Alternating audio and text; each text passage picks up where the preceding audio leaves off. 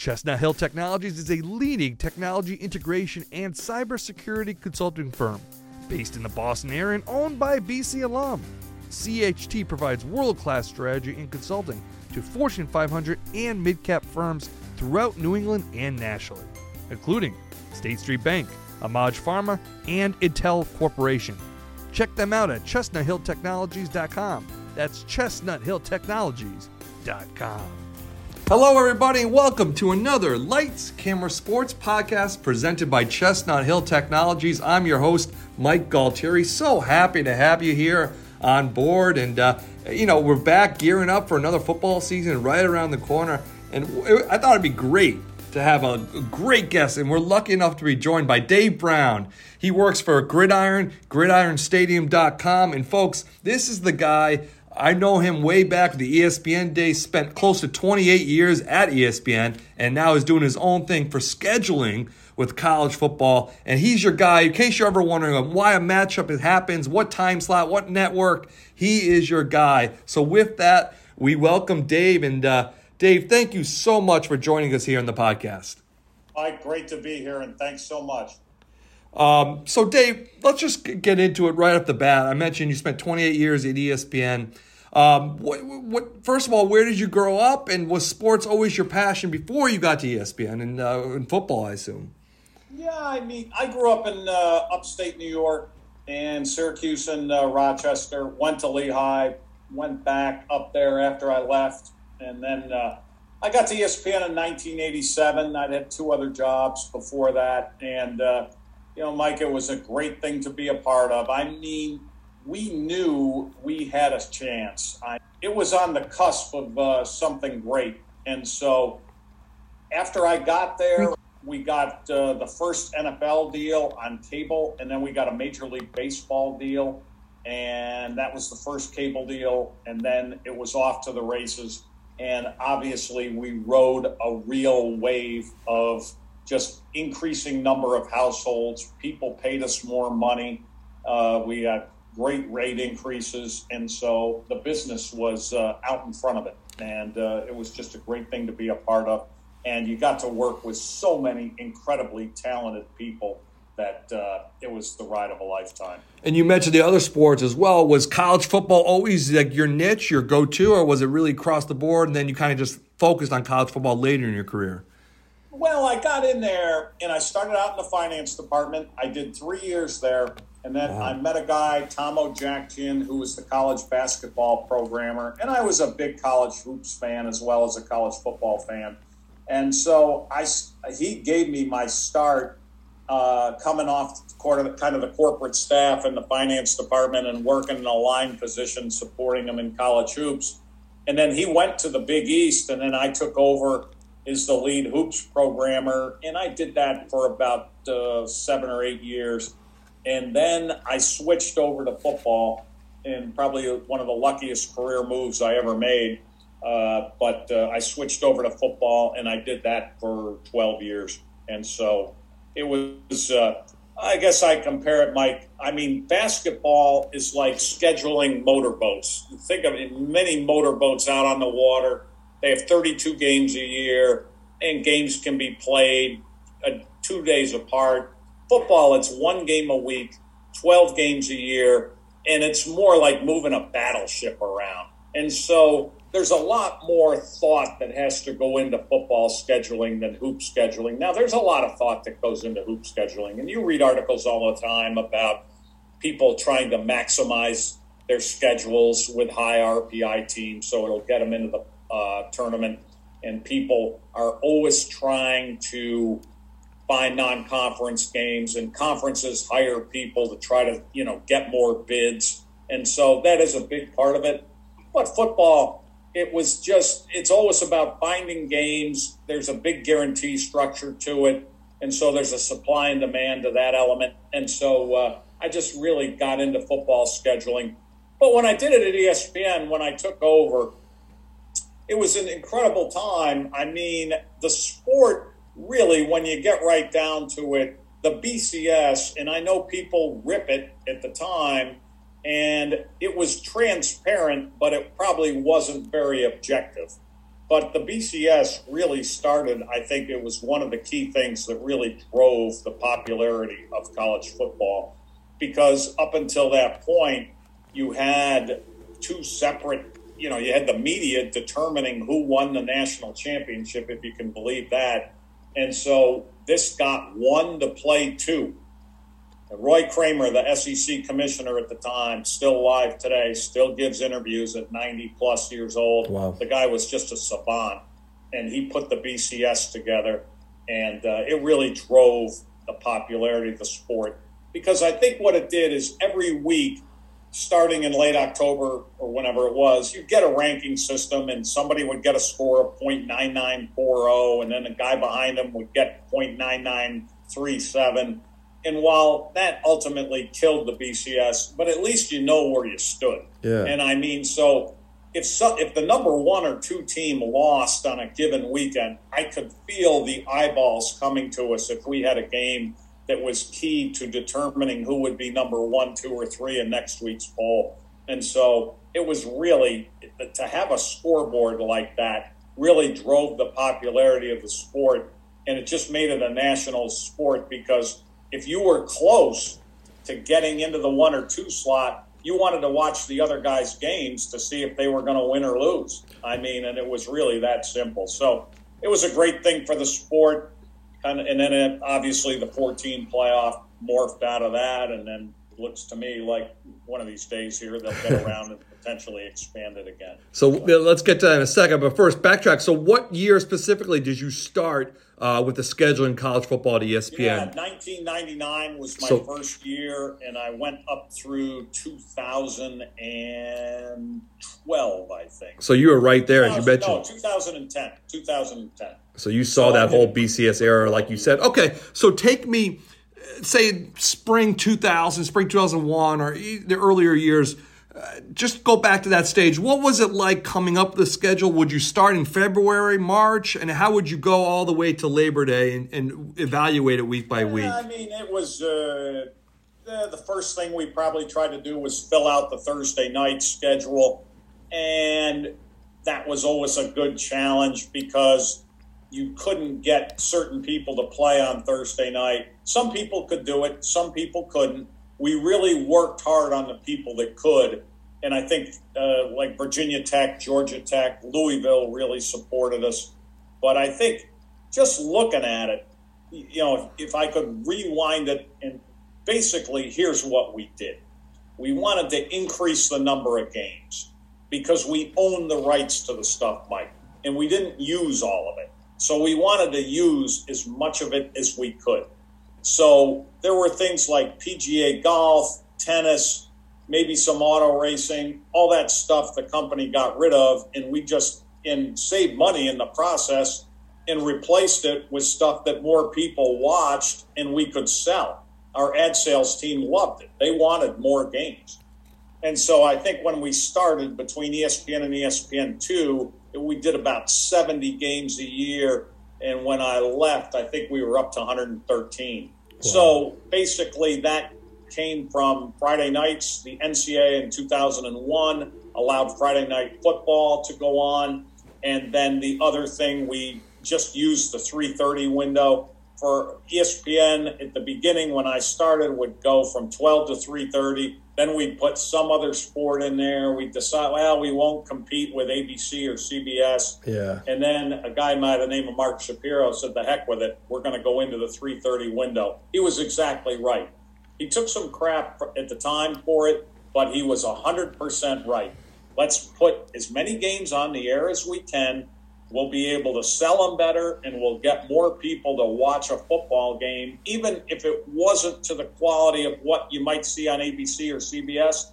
It was still a pretty good game, and a lot of times you just want to jump into the pool and be in the biggest pool of viewers, and so it was great for us. And so those types of things really increased our game count, and it was stuff we already paid for, and it was stuff we could sell. So the economics of it for the company were great. And that's a great point. I think people forget now in the day and age when there's games all the time, all day long, that you're right. ESPN at 3:30 in the afternoon on a Saturday in the fall didn't have college football until Mark Shapiro mentioned it. And we fixed it pretty quick. We got into it. ABC didn't love it. But a few years later, ABC Sports and Or the same ESPN thing. basically took over ABC Sports. Yeah. So in 2006, I got to be the ABC programmer, and it was a lot of fun. It was great. So we did ABC and ESPN, and George Bodenheimer, our great president at the time, he became the president of ESPN and the president of ABC as Sports as well. And that's very interesting. My next question is, what are the ingredients that you look for? And I know there's probably a million answers in a big-time matchup. Say, for like an ABC now Saturday night primetime versus a 3:30 ESPN. What goes into play? Cities, markets, in terms of... No, not really. Basically, the first 3 weeks are the only ones you have to commit to, and then the games kind of play their way on after that. So that's one of the great things about college football. I mean, you don't pick the games play their way on. And so you didn't have to commit to anything after the first 4 weeks, because one of the greatest things about the sport is it is impossible to predict on a week in and week out basis who is going to win a game. That's what makes it so popular. The upsets happen. You can't say, oh, they're going to win. Well, prepare to be disappointed, because the team won't win. Somebody will upset them. So basically, though, I can tell you this. Here are the teams. You're always looking for the most highly ranked teams. And obviously, the BCS really helped us with that, because we could attach a number and put it on our promos. Yes. Number 2, number 1, number 3, number 4. That meant something to people. And so that was a big driver for us.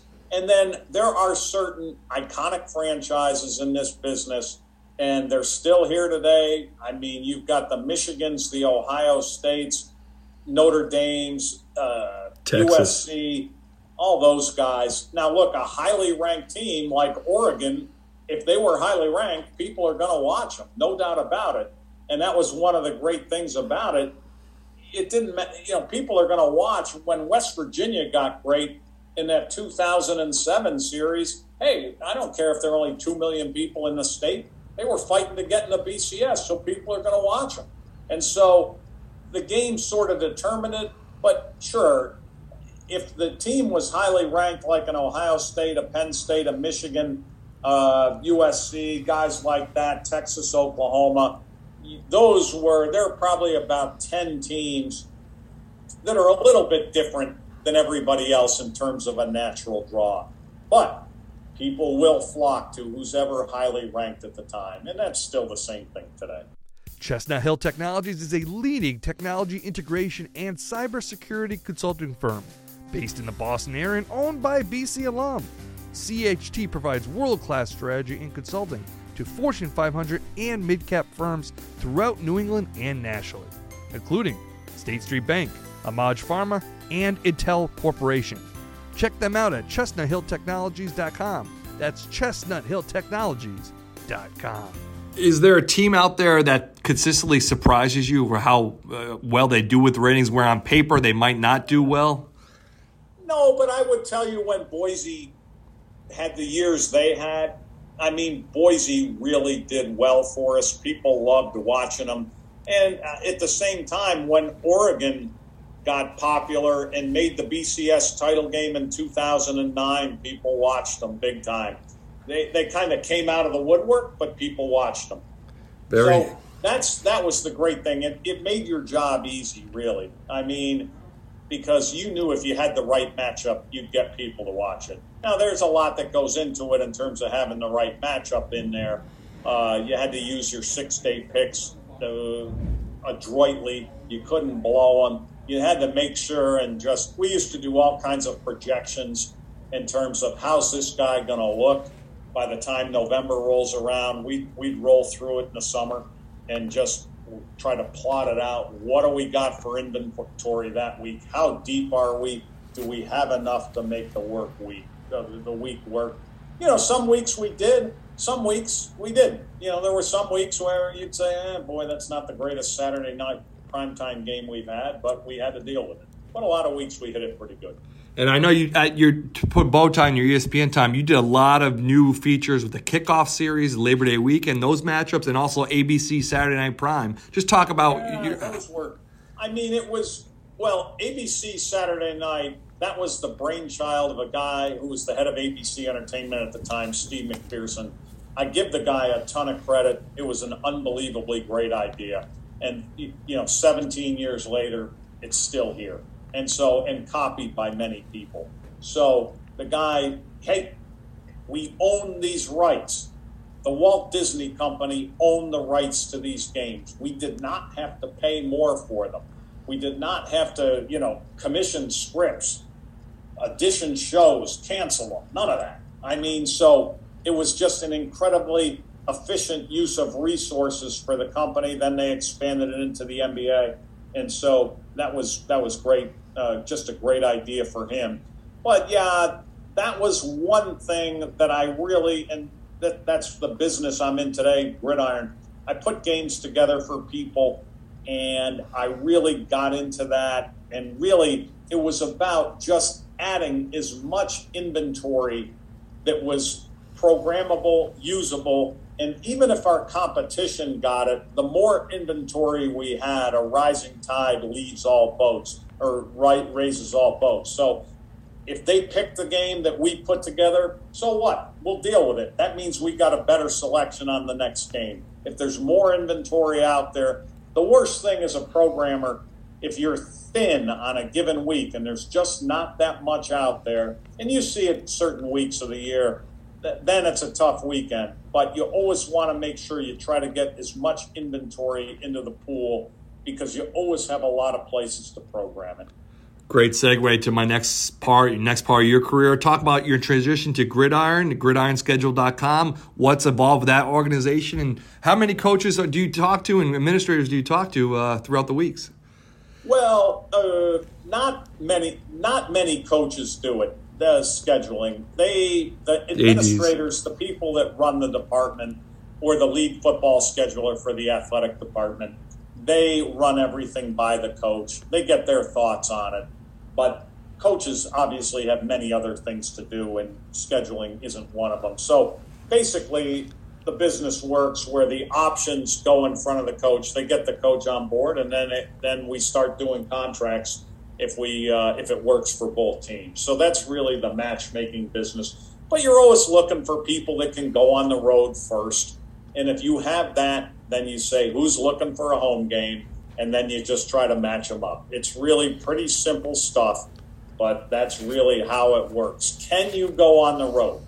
And so for conferences like the Big Ten, the Pac-12, the Big 12, they have 9 conference games. So you're always looking when somebody has 5 conference games at home, that's when you want to put them on, then you put them on the road, because most people, just about everybody, wants 7 home games. Financial, competitive, everything. So you don't ask people to do stuff you know they can't do. You ask them to do things you know they can do. And so it's really, that from that standpoint, pretty simple. But with the age of the internet, and we had some good people at ESPN who helped us with this, we came up with an internet-based scheduling platform called Pass. And it really answered a lot of questions. It tried to get everybody in all the conferences on one page and on one platform so that everybody knew what everybody else had. And it was good. Now, out of 50 projects that our computer guys have, fixing the college football platform was probably going to weigh in at about 55. I mean, our guys just had so many things to do that drove revenue for the company that there's only so much you could ask them to do. They were short-staffed like everybody else. Yeah. So I said to myself, this might, and I love scheduling, and I said, you know what, let me see if I can take a shot at this. So but my last couple of years at ESPN, I worked on this project on the side, and I hired a programmer to do it down in Austin, and we worked on it. And it took me about 2 years to get ready to go, and then I just left the company and launched it. So this was something I always knew that I wanted to do, and I got started on it.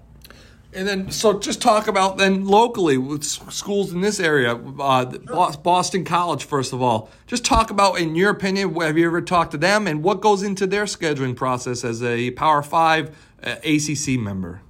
Yeah, they have 4 games a year to get. So it's here's the thing about BC, and for everybody out there from Boston, they know what a great place it is.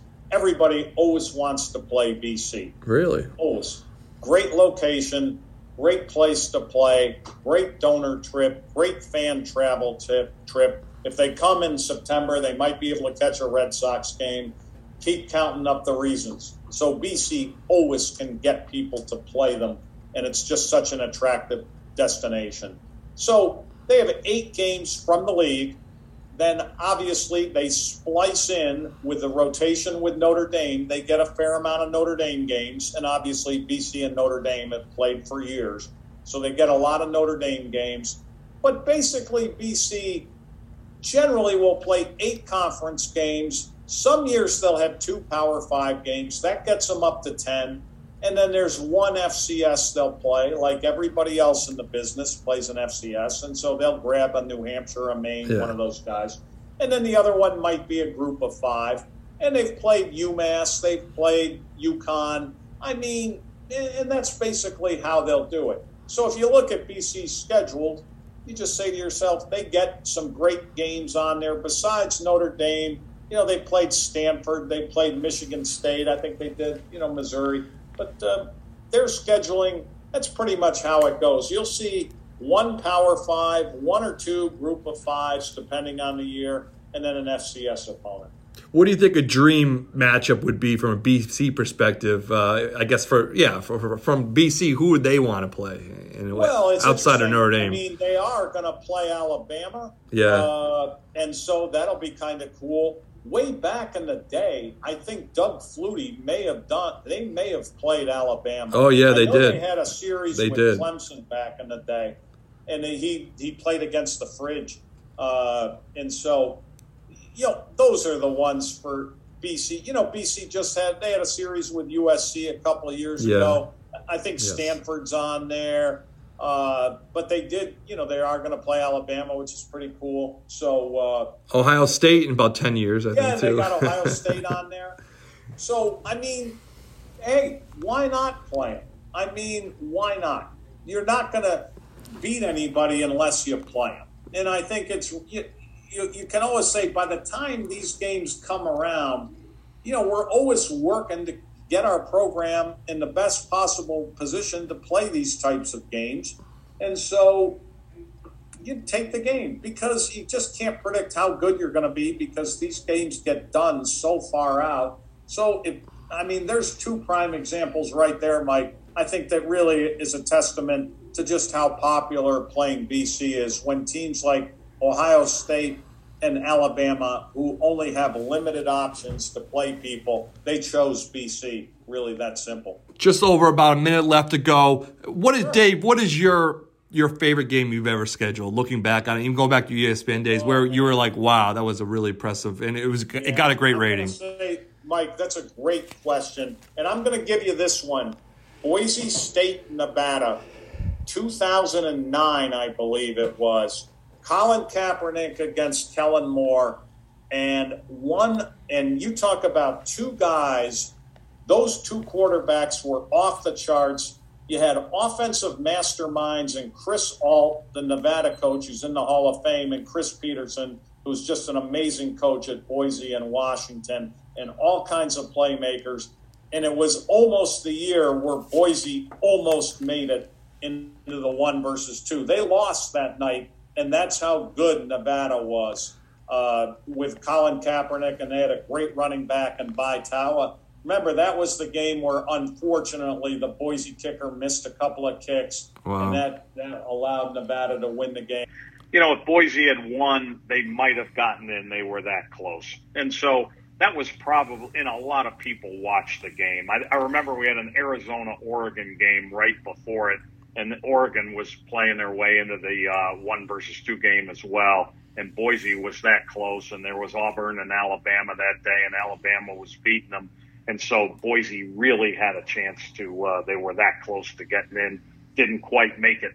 But I think that just proves how great a program Boise was. But that was the game. I'll give the WAC credit at the time. Carl Benson and Jeff Hurd out there, they had the good sense, and we asked them to do it, and they did it for us. But hey, let's put the Boise Nevada game on Thanksgiving Friday in prime time, and it just rated great for us. So that game, Mike, the meaning of the game and the plays made by both quarterbacks, both sets of receivers, running backs, everybody, it was just off the charts. One of my favorite games of all time.